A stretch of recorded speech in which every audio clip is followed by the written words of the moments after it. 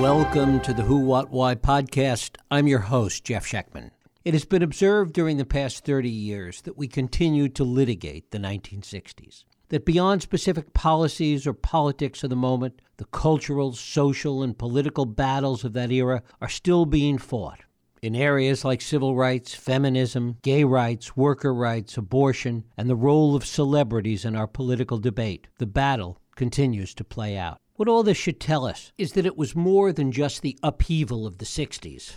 Perhaps it was what my guests, David and Margaret Talbot, call a second American Revolution, one that reshaped the political landscape, one where every action was met with an equal reaction, one that created both hope and resistance, and both progress and populism. A world where events of 50-plus years ago, more than half a century, still reverberate with us every single day. It's not just that the past is prologue. It's that the past is not even the past. That's the world that David and Margaret Talbot write about in their new book, By the Light of Burning Dreams. David Talbot, who's been on this podcast many times before, is the author of Brothers, The Hidden History of the Kennedy Years, as well as the national bestsellers Season of the Witch and The Devil's Chessboard. He's the founder and former editor-in-chief of Salon and was a senior editor at Mother Jones and was the one-time features editor at the San Francisco Examiner.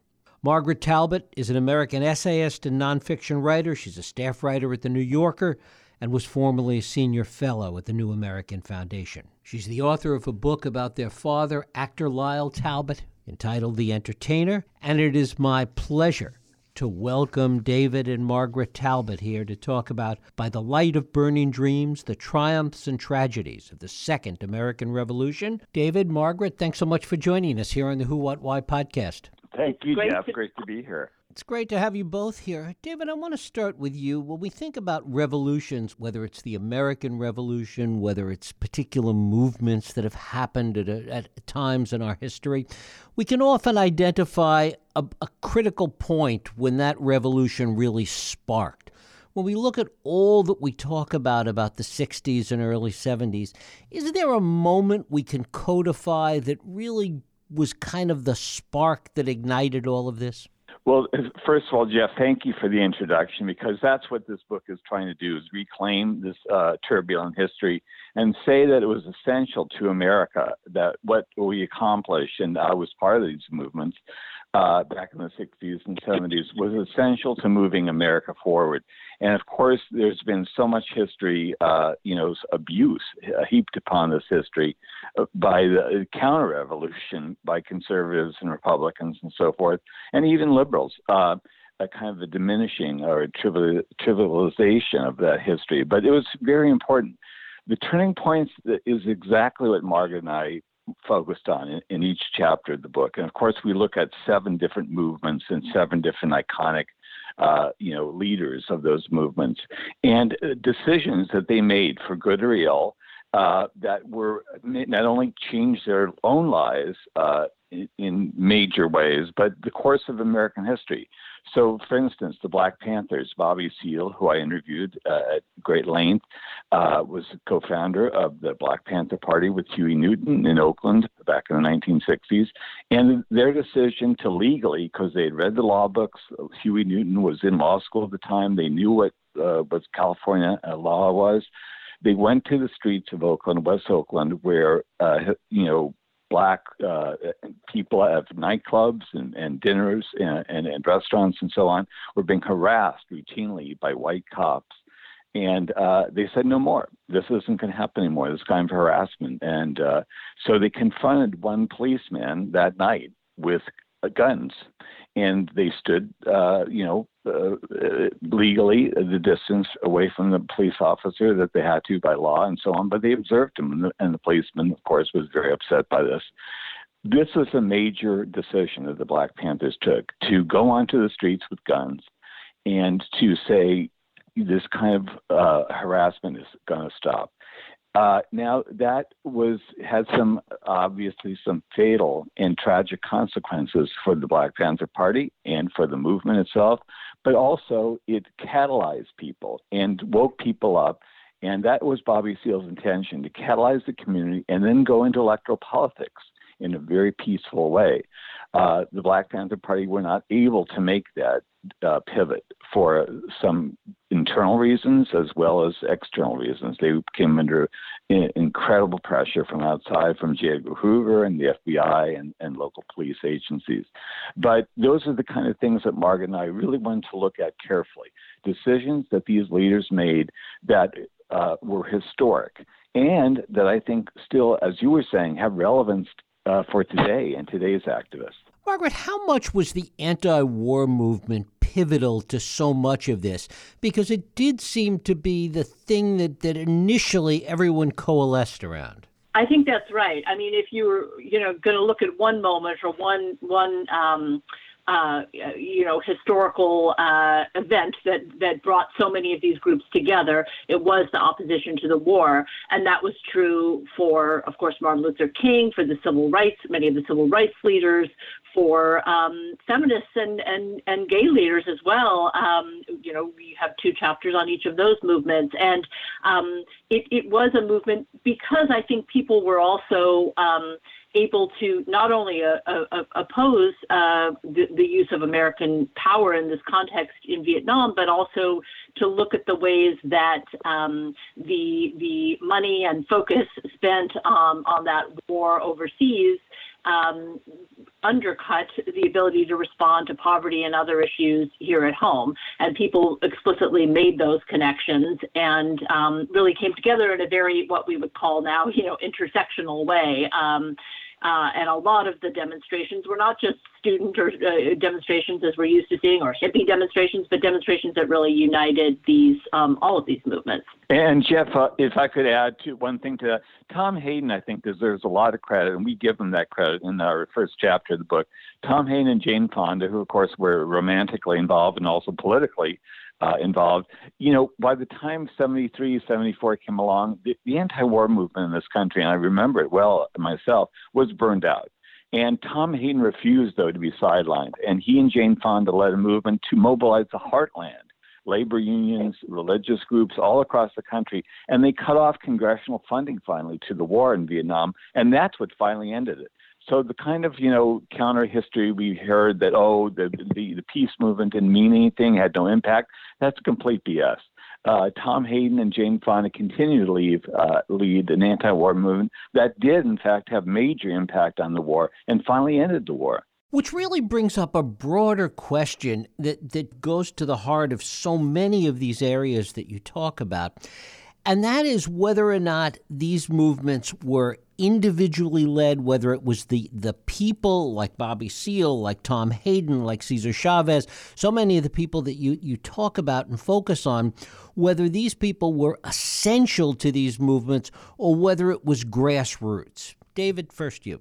Well, look, Margaret and I make a case for leadership. Right. I know that's not particularly, popular these days among the new generation of activists. People want a more horizontal rather than vertical structure in their movements and so on, and they tend to downplay leadership. But we think it's important. Martin Luther King, Cesar Chavez, Tom Hayden, Bobby Seale, Heather Booth, all the people that we write about in the book were necessary to those movements. Now, yes, of course they need grassroots. We don't believe in the great white male, theory of history that you have one man who sort of activates history. But on the other hand, we do believe that leadership is important. Leadership that has to be accountable to those movements. It has to be democratic. It has to be in touch with the grassroots, as you say. But, it takes leaders to galvanize those movements and to lead them. And so they just don't burn out. Look at Occupy. I was in Wall Street, when the Occupy movement that first weekend erupted at Zuccotti Park in Wall Street. And I remember the endless process of those meetings that went on and on and on. And there were no leaders, purposely so, but it was anarchy to me. And it was a movement that did not sustain itself, unlike the Tea Party movement on the right wing, which, of course, got people elected to Congress and had a real impact on American politics. That's the difference between the left and right these days, it seems to me, that we don't value, we on the left, leadership, and we should. Margaret? Yeah, I would just add to that I agree with everything David said, and also that, we tried to think of leadership in some creative ways, too. So, for example, in the chapter on the gay liberation movement, the person we focus on is a guy named Craig Rodwell, who started the first gay bookstore in the country, probably in the world, in New York. And, his role was actually really in seeing that after the Stonewall uprising, that was a really significant turning point. So his form of leadership was to say, let's commemorate this event. Let's not let this event, like some others in the past, go kind of, slip away into history and into non-history and not really be recognized as the turning point and the moment of people really coming forward and declaring themselves and declaring gay pride that it was. So sometimes it's about recognizing historical turning points and being able to articulate the significance of them. So it can be leadership in more conventional kind of ways, electoral politics, or it can be in these kind of more inspired reframings of historical turning points. Was there a sense, Margaret, that because there were so many battles being fought at the same time, civil rights, the war, farm workers, Native Americans, feminism, all the things that you talk about, all these different areas, that it made it more difficult or less difficult for the opposition to form against it? That's an interesting question. I think in some ways it made it a little easier because you could tar one with the other, But I think, and I think it was also for some people who really felt they had to be moving forward on all these different fronts or active in all these different movements, it could sort of lead to some burnout. Also, I think, the FBI surveillance and harassment, a lot of these movements, which was really across all of them, even women's liberation, which was kind of unfamiliar to me. Of course, I knew about the harassment and surveillance and worse of the Black Panthers, people like Fred Hampton and so on. But I did not know that that also feminism was a target of Hoover's. So I think that the sense that the FBI and conservative forces in America had of being overwhelmed on all sides with all of these movements springing up probably led to greater efforts at repression and a greater sense of threat, which was really damaging to a lot of these movements. Expand on that a little bit, David, in terms of who the enemy was, the government, Nixon, etc., and because there was real focus on finding, who the enemies were. Well, exactly. As Margaret was saying, all of these leaders that we focused on in the book were subjected to constant harassment, surveillance, arrest, and worse. Martin Luther King, as Margaret was saying, near the end of his life, was leading a remarkable movement. Bobby Seale at the Black Panthers told me that Martin's office called Bobby and said, "Would you join my Poor People's March on Washington in 1968?" So he was reaching out, this man of peace, to a broad coalition of people, farm workers, Native Americans, Black militants, and so on. And his idea was not just to march on Washington, but to occupy the nation's capital and demand that Congress divert resources from the Vietnam War to domestic issues that were very urgent. So this was a radical kind of, I think, tactic. Bobby Kennedy, by the way, had talked to Martin about it, so they were in touch about this. And, of course, they were both assassinated that year. So I know I was 16 years old at the time, how devastating a blow that can be. And I understand why young people are suspicious of leadership today, but the lesson to learn from these assassinations and arrests and harassment of leaders is not that, oh my God, we can't have leaders. It's we have to do a better job of protecting our leaders, and much better this time around than we did back then. Because yes, leaders were eliminated. They targeted leaders because they, meaning the government, meaning J. Edgar Hoover, the FBI, and so forth, knew how important leaders are. Talk about, Margaret, the sense of urgency of the moment, because there really was a sense of urgency that surrounded all of this. Yes, I think that's true. I mean, partly because of this kind of surveillance, partly because of the threat of the draft, of the Vietnam War. But I think also there was a lot of hope in that urgency, a lot of sense of belief that you could reinvent a lot of institutions, a lot of aspects of everyday life, and that was very exhilarating. Sometimes I see that a little bit less in movements today, that element of hope.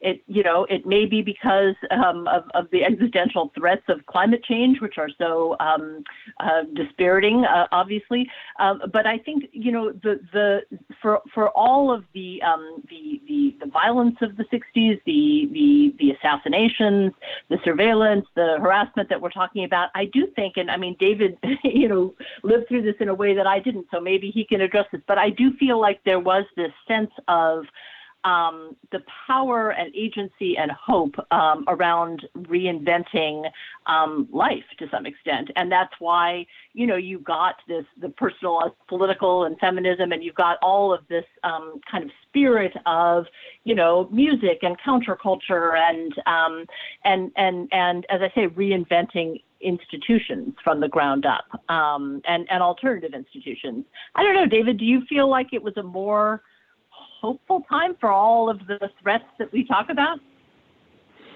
Yeah, I would say that. As someone who lived through it, I was in college and an activist myself during the late 60s and 70s, and I feel it was a time of hope despite all the darkness. We have a chapter, for instance, Jeff, on John Lennon, the former Beatle, and Yoko Ono, his wife. And John explicitly, after he left the Beatles, wanted to, and he moved to New York City. We have a chapter on the year of living dangerously, as we put it, of John and Yoko in Greenwich Village when they were under intense harassment and surveillance from the FBI and the Nixon administration because they had vowed to overthrow Nixon and end the war in Vietnam. And they knew the power, they being the FBI and so on, of a former Beatle. And John was writing songs at that time that he knew were going to be anthems of the radical movement, and they did become, anthems. Give Peace a Chance, Imagine, and so on. I think the culture that we built was as important as the politics. And I think the culture is what sustained us over the years. We could go to rock concerts. We could, and Margaret wrote a beautiful chapter on the Jane Collective, which you can talk about in Chicago, and the medical services that provided women who were, they were outlaws, but were essential services. So it was the institutions we built, the culture we built, that the music that we created that sustained the radical movement over years. And I think that's what you see glimmers of today, but I'd like to see more of that. There is this sense that no matter how bad things got, even in the wake of assassination and the violence that occasionally was sparked, that there was a sense of possibility. Yeah, and as David says, I mean, it's wonderful to see glimmers of that. You hope to see more, but today. But I think that that sense that also you could move forward on different fronts. So you could, even though there was a lot of suspicion of electoral politics on the left, there were people who were willing to enter it. For example, Tom Hayden and even Bobby Seale, who wanted to run and did run for mayor of Oakland. And then at the same time, obviously demonstrations out in the streets and so working outside the system, and then creating really, truly alternative and sometimes outlaw organizations like David referred to, the Jane Collective, which we have a chapter on, which was a group of women who provided safe but illegal abortions prior to Roe v. Wade in the late 60s and early 70s to thousands of women in Chicago. And were part of a larger institution called the Chicago Women's Liberation Union that had, a rock band and a graphics collective and, other medical services, and just kind of were involved in this mutual aid and this building of a kind of alternative set of institutions and cultural kind of entities that people could look to as examples for the future and also enjoy in the present moment. Jeff, I wrote a book called Season the Witch a few years ago that was very popular, and particularly here in the Bay Area. And I talked about in that book about how we liberated one city, San Francisco, over time in the 1960s and 70s with so-called San Francisco values becoming dominant. And what I think Margaret and I were trying to do in this book is to explain how that movement became a national movement, and that we were trying to remake the country, basically. And I love what Robert Stone, the late novelist, who was one of my favorite novelists, said about at the time, because he was part of these upheavals as well. He ran with Ken Kesey and the pranksters at one point. And what Robert Stone said in his memoir at the end is he regrets, looking back at his history, only one thing: we didn't win. What we won was great cultural achievements, great social achievements, but we didn't win politically. When we were starting to write the book, Donald Trump was president instead of Bernie Sanders. So clearly we hadn't won.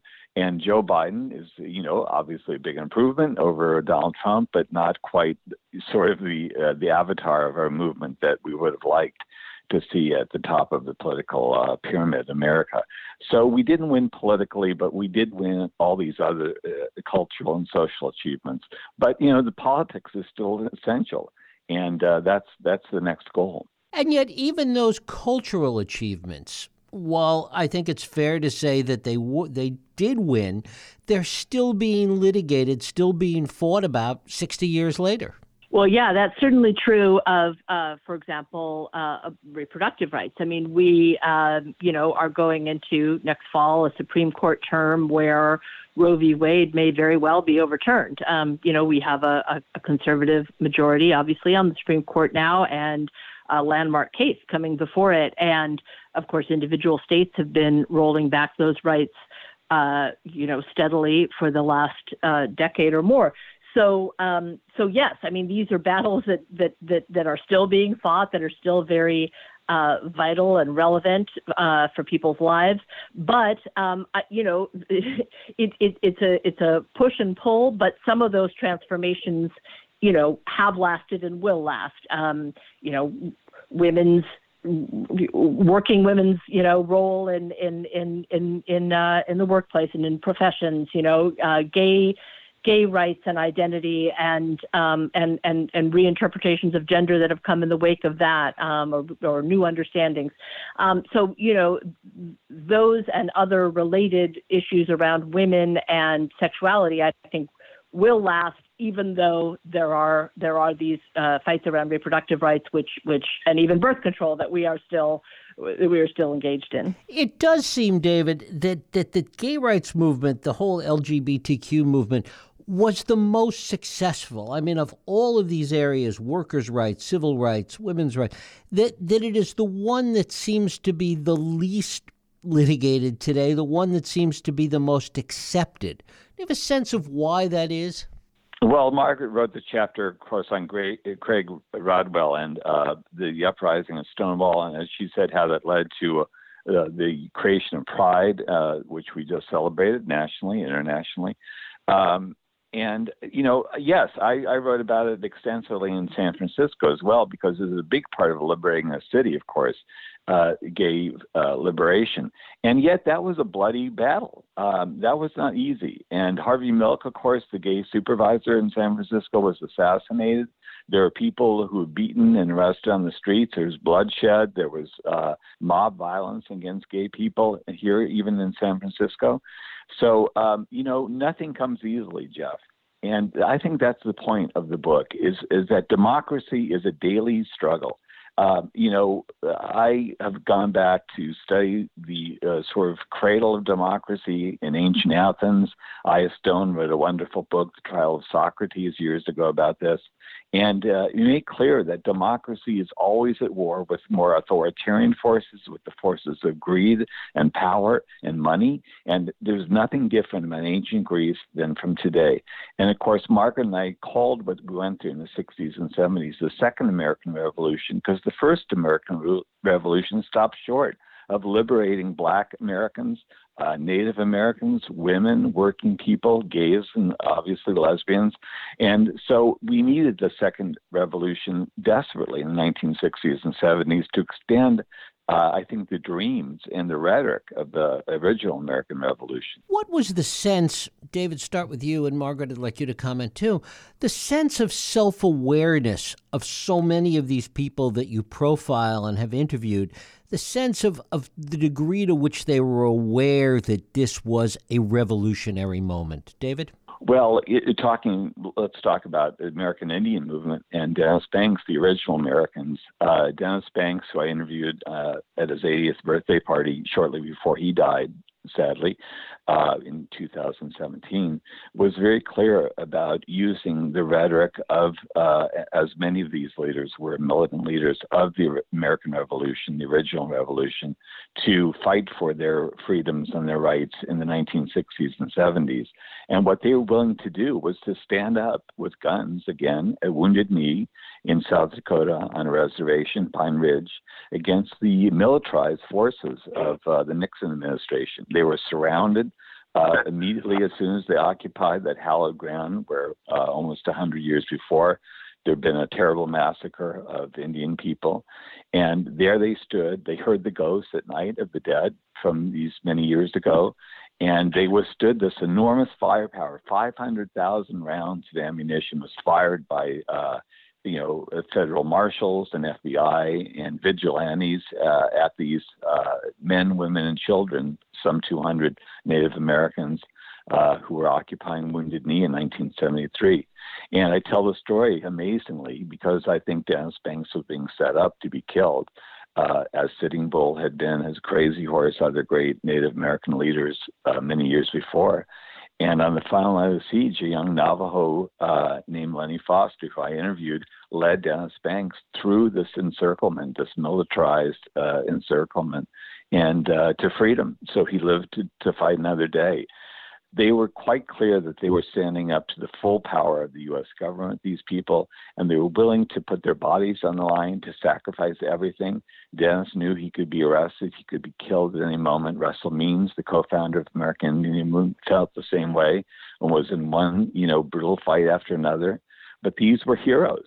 And, they were flawed heroes. But Margaret and I didn't write hagiography. We look at their flaws, the mistakes they made, but we also know that they were heroes. And it took a rare kind of courage, a crazy courage is what Martin Luther King called it, to do what they did, to stand up against those forces of repression and demand freedom. Margaret, expand on the whole self-awareness issue. Yeah, first of all, I was surprised to find how many of these leaders actually did draw explicitly on some of the language of the Founding Fathers and the Declaration of Independence and the Constitution, and talk about the ways that these promises of life, liberty, and the pursuit of happiness were explicitly not extended to many groups in American society, and but they believed in those promises and they wanted to extend them, and they drew some power and inspiration and authority from that language, So there was that level of self-awareness, but I think historical self-awareness. But I think also it's an interesting question because I think in some ways the more people were aware of their place in history and of these kind of turning points that they were helping to steer, kind of the more effective they were. And I think you see that in more recent movements too. I mean, I think in among the people who understood, for example, that the killing of George Floyd was going to be a kind of inflection point and bring people out in the streets. The Black Lives Matter leaders and activists who understood the significance of that moment. So I think, and that, change in the way people looked at policing and the threats faced by Black people in the streets of our cities. So I think that ability is a real. I mean, we talked about this earlier a little bit. Is a form of leadership that I was really struck by and impressed with in researching this book with David. That some people did have that ability and did have that ability to speak to and for history. And that's a powerful thing. There's a sense, David, that a lot of these events sort of fed on themselves. There was something in the air at the moment that created so much energy around all these things. Was there a moment when you could tell that the air started to go out of all of these movements? Well, there was a poisonous kind of miasma that started to descend on these movements. I think some of it was burnout. We talked about that. Some of the people were just, I think, tired of going in the streets, being arrested, being beaten. And when Nixon Vietnamized, as he put it, the war in Vietnam, putting more of the war on the shoulders of the South Vietnamese army and bringing American GIs home, of course, there was less than incentive for many Americans to get involved in the anti-war movement. But I think there was, because the repression also was so severe and so many arrests, so many beatings, so many killings, that people began to, I think, get weary of that as well and just want to get on with their lives. So at some point, I think all movements have a shelf life. And because that's why we call the book By the Light of Burning Dreams. They do burn themselves out at some point, and that's maybe necessary. I think in this case, we're looking at a period of about 15 years where people did amazing things that were bigger than they themselves thought were capable of. Leaders grew up from obscurity. Dennis Banks and Russell Means had both ex-convicts, both criminal histories. Huey Newton was a violent guy on the streets of Oakland who then realized that the power of the political liberation and Black liberation was something he had to commit his life to. But these were not perfect people. They didn't come as one pantser we quote from Revolutionary Heaven. They were human beings with flaws, with character problems, with addiction issues. Some of them, they got addicted to the fame, to the glory. Some of them became violent characters. In Huey Newton's case, became essentially a gangster on the streets of Oakland. And so we do need accountability for these leaders. We do need to be able to hold them in check in some way and have a system of checks and balances. And yet without these leaders, these heroes that we write about, this history would not have been made. That's clear. Why is it, Margaret, that today we seem to have so much trouble separating that we look at people to be perfect, and the perfect stands in the way of the good? It's so difficult today, and certainly less so then. Yeah, I mean, there certainly was some of that then. I wrote this chapter on women's liberation. There was a lot of sort of emphasis on, who was the best and the purest feminist, and right. You didn't want to be too much of a leader because, that could, you didn't want to be a star. You didn't want to attract too much attention. It was supposed to be very egalitarian, non-hierarchical and everything. So that's true of a lot. I mean, that was true of progressive movements then. But, arguably, maybe even truer now. I think some of what David was saying about the fact that so many leaders were harassed or even assassinated, did create a lot of understandable fear and paranoia about leadership that lasts probably, to some extent today. But I think, this is a perennial problem of progressive movements. We want to be egalitarian and non-hierarchical and democratic, and that's all wonderful, but you do need some people to step forward. You need charismatic people too, who are willing kind of to be stars, as long as David says they can also be held accountable. Infiltration was another big problem, Jeff. I just quickly want to add to Margaret. The police infiltration of these movements was widespread and part of, again, FBI sort of strategy with the COINTELPRO program launched by J. Edgar Hoover. And so these movements often didn't know who was a police informer or who's someone they could trust. In the case of Dennis Banks, again from the American Indian movement, it turned out that his bodyguard, who was with him virtually every hour of the day, and his ex-wife were both police agents. Became police agents. So, literally the paranoia was so high within these movements. And sometimes, unfortunately, it led to people turning on each other, people who became focuses of suspicion who should not have been. But this was the kind of paranoia that was sowed as strategy, as a tactic by the government within these movements. Margaret, talk about thinking about today and where we are in all these areas today as you were working on this book, as you were reliving these experiences. Well, when we were working on this book, we did, last summer, the Black Lives Matter movement was bringing people out in the streets again. And I think we were both, very heartened and inspired by that, because I think one of the points of this book, is that people do sometimes have to get out there and kind of put their bodies on the line in various, ways to make change. And so the fact that was a movement that even in a pandemic brought so many people out, was I think very inspiring to both of us.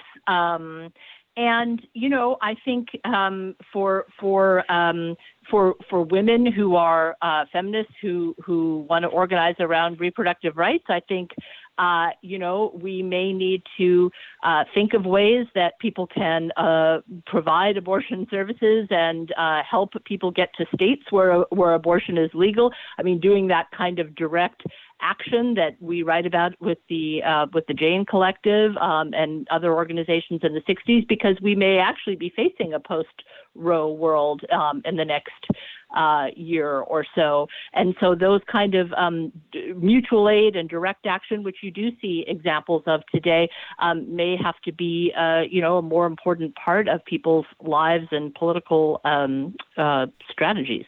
You think this younger generation today can do that? I do. We, David and I both have young adult children who are very political, and they and their friends give me a lot of hope. I think they are creative and savvy. I mean, I think, we all worry about, is kind of social media, life online draining, people's ability to kind of act in real life. But I'm still hopeful on that front personally. David, I think you are too, aren't you?